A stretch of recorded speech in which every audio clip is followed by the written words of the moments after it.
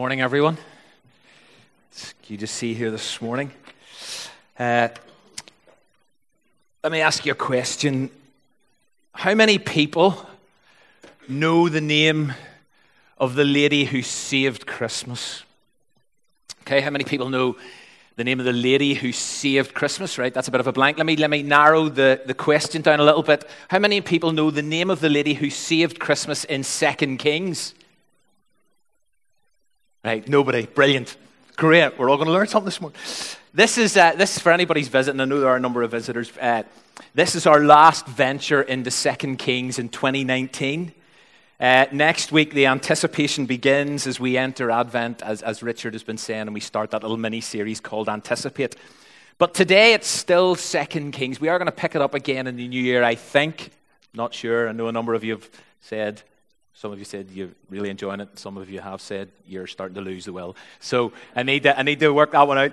So today it's still 2 Kings, and it's Christmas. There is a children's book called The Girl Who Saved Christmas. Don't know how many of you have seen it. And by far my favorite Christmas movie is The Grinch. Says a lot about me.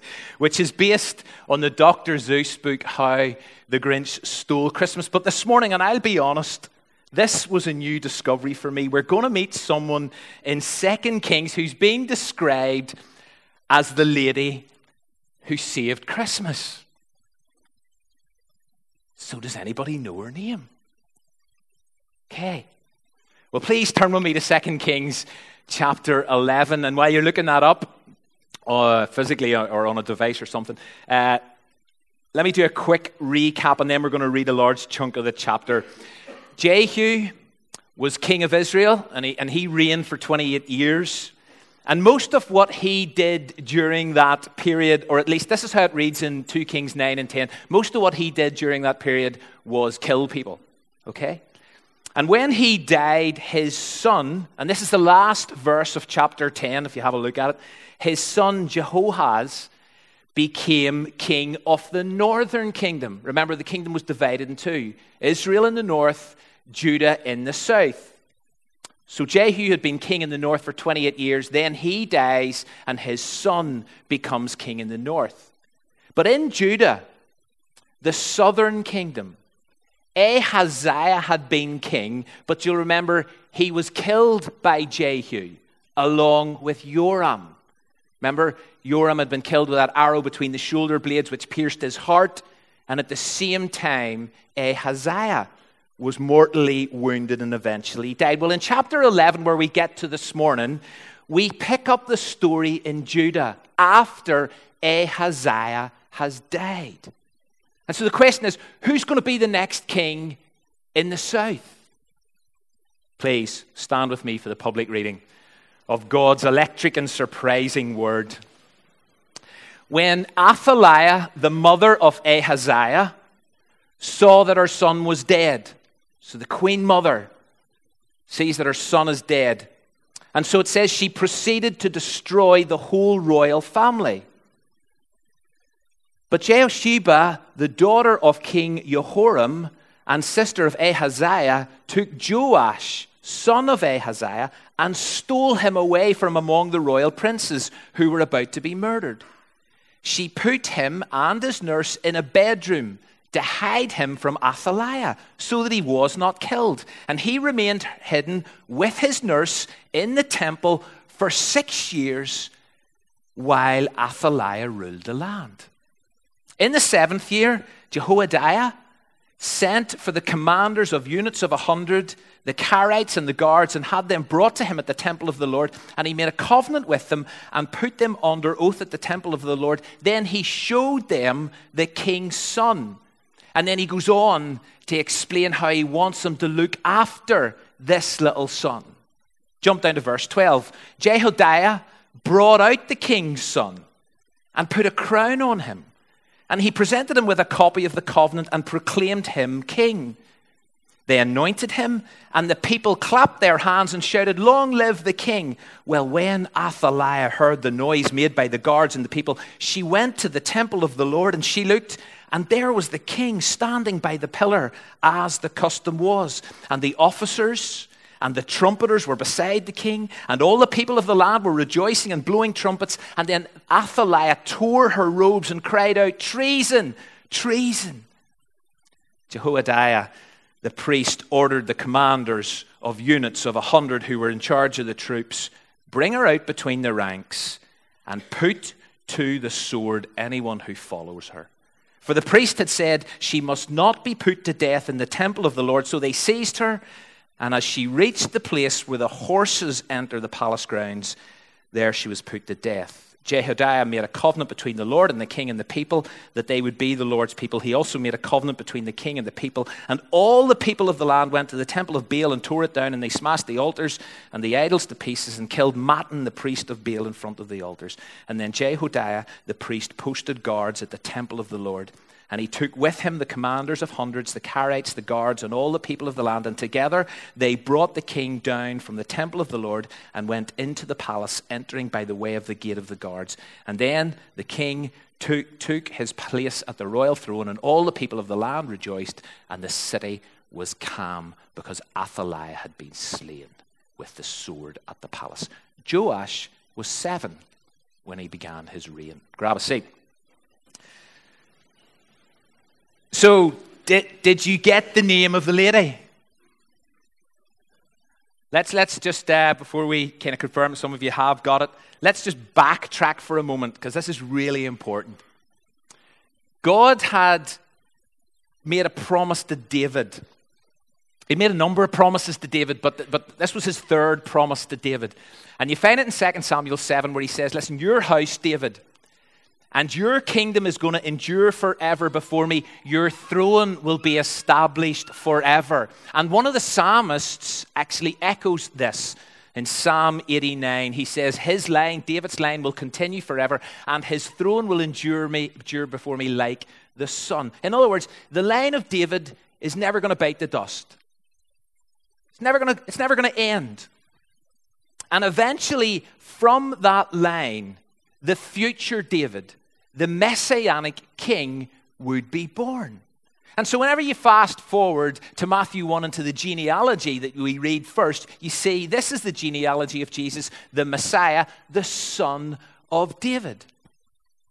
And so God's promise came true. That promise that he had made to David way back in 2 Samuel 7, that his line would never end, that promise comes true with the birth of Jesus. And his word, something we've been repeatedly saying throughout this series, God's word was fulfilled.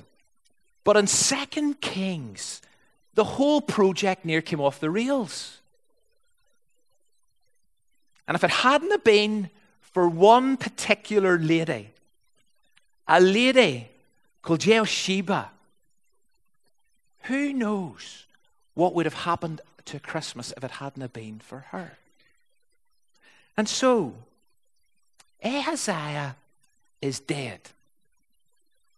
And then his mum does something. Athaliah. She does something that seems completely mad.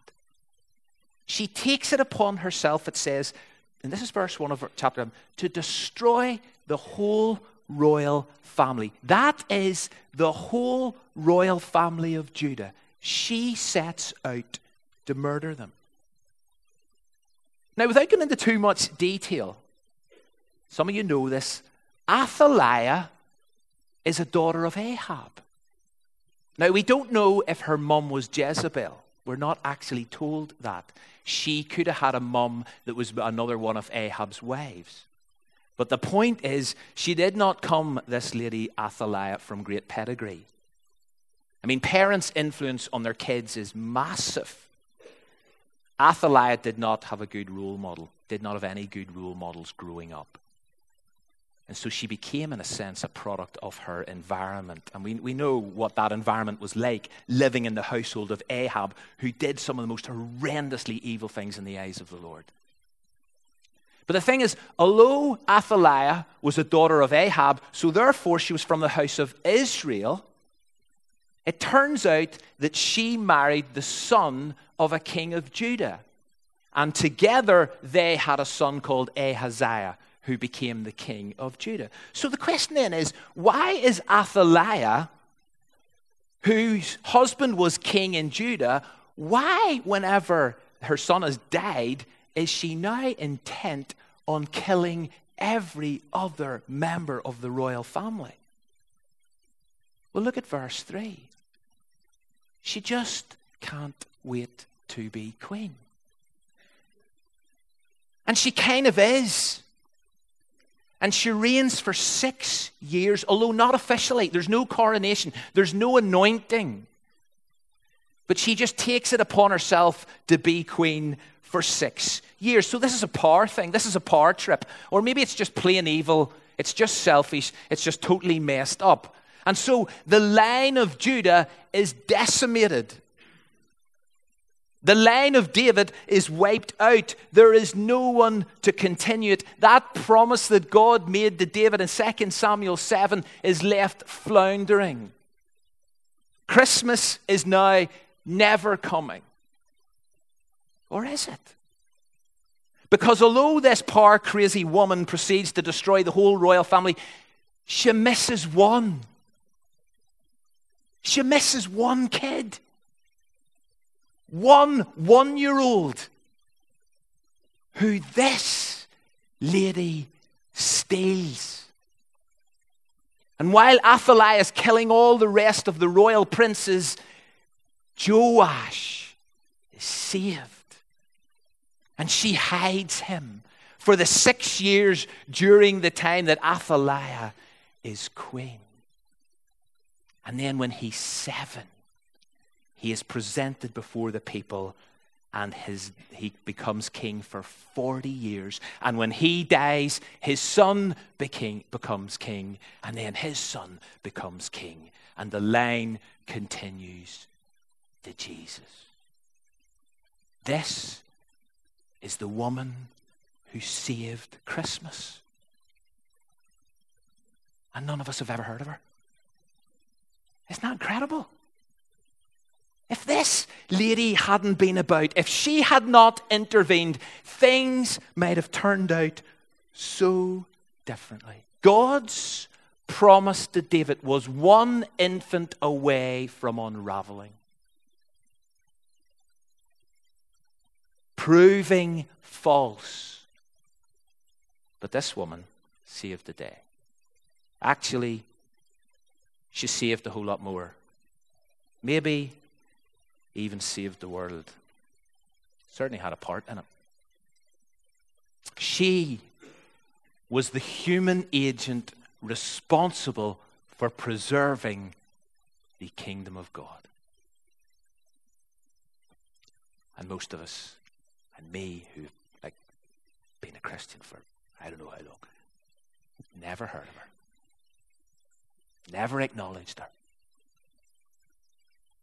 Here is another one of those unsung heroes of Scripture. Unsung servants who virtually goes onto the radar of recognition, and yet she plays a vital role in the purposes of the kingdom of God. She wasn't powerful, she wasn't prominent, but she was willing to serve. She did the right thing, she did a good thing, she did a timely thing. And if nothing else, here's another reminder, and I know we've been across this before, but here is another reminder that God just uses ordinary people. Unknown people that make a massive difference in his world. Nobody else might realize it. Nobody else might acknowledge it. You mightn't think that what you do day in and day out has that big an impact, but it does. That kind word, that right action, that servant heart, that listening ear, that good choice and decision, that open home, that personal invite, whatever it is, your kingdom service matters. And if nobody else ever notices it or acknowledges it, God does. Jehosheba is the lady who saved Christmas, and until this week I'd never given her a second thought. I love the way Dale Ralph Davison, his brilliant commentary in 2 Kings, puts it. If Athaliah had had her way, there would have been no angels, no shepherds, no swaddling clothes, no good news of great joy. Today, you'd better thank God for the lady who saved Christmas. Now, before we get back to the story, it's probably worth noting how this wasn't the only time in history and in Scripture when a baby boy's life was under threat from powerful figures who were intent of getting rid of an infant who was destined to change history. Give me the name of another baby whose life was under threat who was destined to change history. Jesus, that's the right answer every time. Well done. But not just because he was. You're absolutely right. Herod was intent on slaughtering every baby boy in the area under 2 years of age. But he was saved and he went on to become the Savior of the world. But who else? Moses hid for 3 months and then placed in a basket in the Nile because the Egyptian Pharaoh had ordered the slaughter of every Hebrew baby boy. But he was rescued and he grew up and he was powerfully used by God to bring freedom to his people. Moses, Jesus, 2 more important babies and toddlers who nearly didn't make it. Welcome to our world. You know, God's plans and purposes may at times appear to be under severe threat. They might even seem incredibly vulnerable and fragile, but God's in control. And God is powerful, and he will accomplish, because he will accomplish all his sovereign purposes, no matter who attempts to derail them, no matter who rails against him. And so we'll go back to this woman and this little baby, or this 1-year-old that she saved and who saved Christmas. Let's go back to her. Well, actually, let's not go back to her, because she's never mentioned again, here or in the rest of Scripture. Never mentioned again. And so Joash is hidden in the temple for those 6 years that Athaliah, who would have been his grandmother, reigns. And when he turned 7, the priest Jehoiada, who had made sure that this little kid was well protected during his 6 years that he's hid in the temple. But when he's 7 years of age, Jehoiada brings him out and proclaims him as the new king. And it says he anoints him. And the people celebrate and they join in one voice and they shout, "Long live the king." And Athaliah, who is the fake queen, she hears all this because she didn't get an invite to the coronation. She hears all these shouts and screams, and it says she runs to the temple to discover that this little 7-year-old is standing there proclaimed as king. And she shouts treason, treason, which is priceless coming from her. She's treason, treason. And then she's hauled out of the temple because people knew we can't kill her in here. So let's take her outside, stick a sword through her. Do you know at that place where the horses come into the palace? Let's do it there. And so what you've got is justice and judgment playing out once more, which is one of those recurring themes that we keep coming back to. So the question now is, how is this young 7-year-old going to get on as king? Well, before we kind of turn over and find out, look again at what happened during his coronation, because it says, yes, he was crowned, he was proclaimed, and he was anointed. Those were all kind of like standard things that happened at a coronation. But it also says he was presented with something.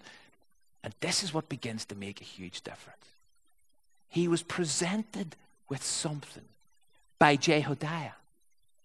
It says Jehoiada presented him with a copy of the covenant. Here was a reminder to this 7-year-old that the law of God, this covenant law of God, that is what should dictate and determine and influence both his personal life and his life as a king. And this idea dates way back to Deuteronomy 17, pre the first king, where God outlines to Moses, listen, Moses, this is the way it works. Whenever a king gets enthroned, this is the way it is meant to be. And so we read in Deuteronomy 17, when he takes the throne of his kingdom, he is to write for himself on a scroll a copy of the law. taken from that of the Levitical priests, and it is to be with him. And he's to read it all the days of his life so that he may learn to revere the Lord his God and follow carefully all the words of this law and these decrees, and not to consider himself better than his fellow Israelites. And so this was pretty clear. This was the way it was meant to be. This was the way kings were meant to live. But as history tells us, lots of them clearly didn't. They ignored God's law. They ignored God's covenant and guidelines and personal instructions for how to live their lives and do the job they've been called to do. They certainly didn't write them out. They didn't even read them, ever, it would seem.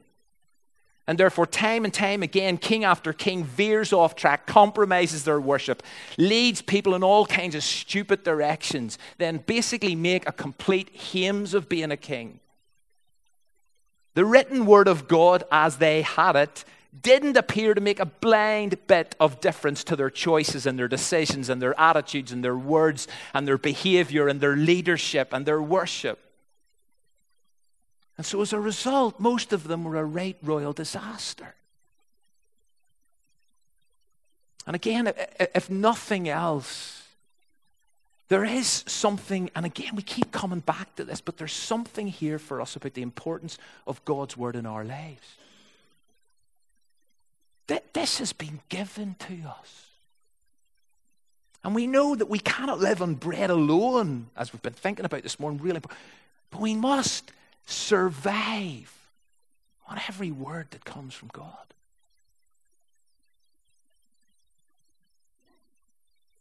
This has been given to us so that we will know how to do life, how to live life, how to make choices, how to do relationships, how to worship God. Joash is presented with a copy of the covenant, the law of God. So you think to yourself, right, how's he going to get on? Because this is such a good start. As you go into chapter 12, and verse 2, you read this really encouraging phrase, which you haven't read for some time, and your heart begins to beat a little faster because you think, yes, there's hope. Joash did what was right in the eyes of the Lord all the years that Jehoiada the priest instructed him. It's so good. For so long we've been hearing so-and-so became king and did what in the eyes of the Lord? Evil. Here is someone who's going to buck the trend. Here's someone who's going to do life differently, who's going to rule differently. See that copy, see that covenant? That clearly has impacted his young life.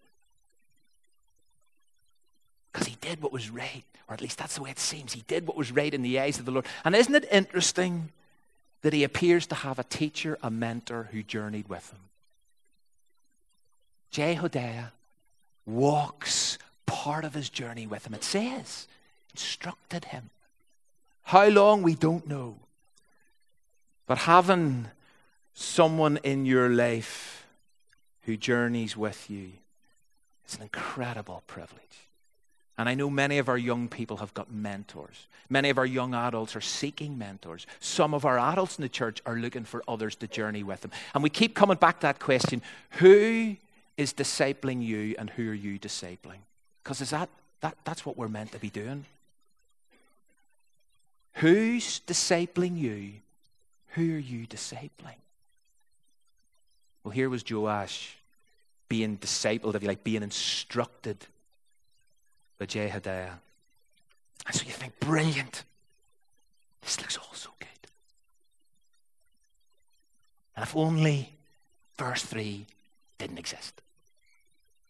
In chapter 12. If only we could go to verse 4. But we can't.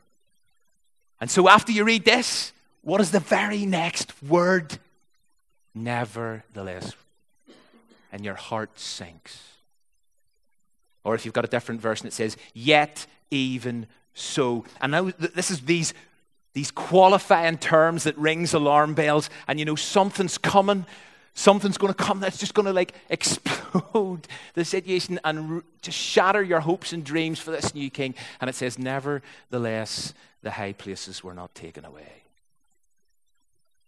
And the people continued to sacrifice and make offerings on the high places. You see, compromised worship was still alive and well. The temptation to engage in the wrong kind of worship remained, and the people caved in and they went for it. And Joash had the opportunity to remove these high places. That's clearly the implication of the text. But he didn't do that. And so despite these initial positive comments at the beginning, you're left nervous thinking, how is this now going to go? That presented covenant that he was given as a 7-year-old, that would have been really explicit about things like having no other gods before the one true God. That would have been really explicit about having no idols. But for some reason, whatever reason, Joash decided to entertain and allow the worship and the sacrifice to other gods. And you see, once you give anything, once you give those other idols and gods a foothold, they have a habit of bedding down in your life and in your culture and in your society. And so Joash started so well. He did what was right in the eyes of the Lord. Yet, even so, he began to compromise his worship.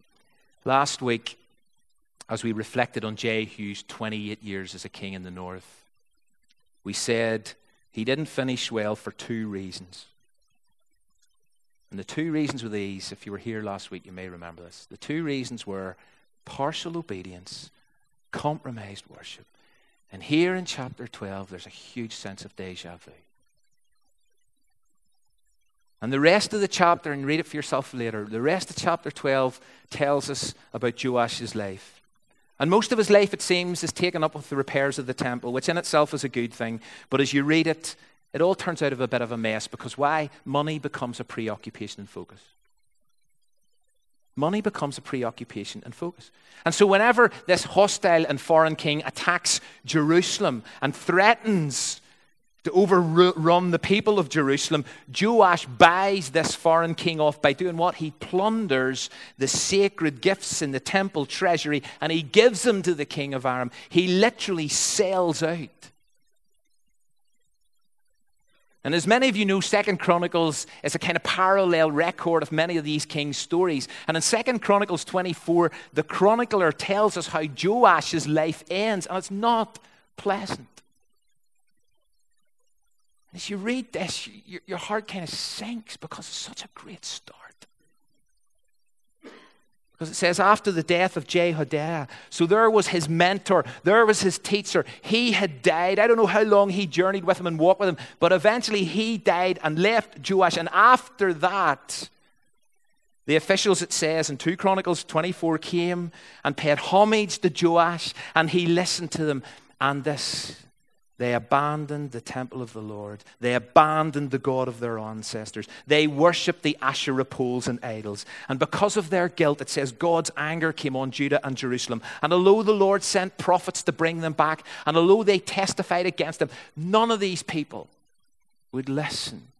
And then it says the Spirit of God came upon Zechariah, who was the son of Jehoiada. And he stands before the people of God and he says, why have you disobeyed the Lord's commands? And when you do that, you will not prosper. And because you have forsaken the Lord's going to forsake you. But they plotted against Zechariah. And then it says this, by order of the king, by order of Joash, they stoned him to death. And then you read this line. King Joash did not remember the kindness Zechariah's father Jehoiada had shown him, but just killed his son. So once his mentor had gone, Joash lost his way. The people lost their way. And whenever someone came along and challenged them, what did they do? They killed him. And they killed him with Joash's permission and blessing. And then you read after that, the end of chapter 12 of 2 Kings, that Joash's servants conspired against him, struck him down, and killed him. And so what started so promisingly ended so tragically. It's not only how you start that matters, it's how you finish that counts. And you could say, yeah, it was a miracle that Joash ever became king. And it's brilliant to know that he did what was right in the eyes of the Lord and that he had a mentor for a period of time. But see, as a result of these two things, he drifted. And he ended up doing things that completely contradicted everything that he knew was right. Verse 21 says, and I'm nearly done. Verse 21 says that his son became king, which is brilliant because as a result of his son becoming king, the line of David, the line of Judah continues to Jesus. And so as we leave here this morning, I want to invite you to do two things. Here's the two things I want to invite you to do. I want to invite you to thank God for the lady who saved Christmas. Here's the woman who ensured the line of Judah will continue, that leads to Jesus, that leads to our Savior, that leads to the hope we have and the reason we meet here this morning, that we can sing the Lord's my shepherd, and the reason we can praise God from whom all blessings flow, and the reason we can sit round this table and eat and drink in remembrance of Jesus is because of someone like us. And the second thing I want us to do is to be aware of partial obedience and because they will derail you. They will take you off track. They will lead you somewhere you never wanted to go. And so what do?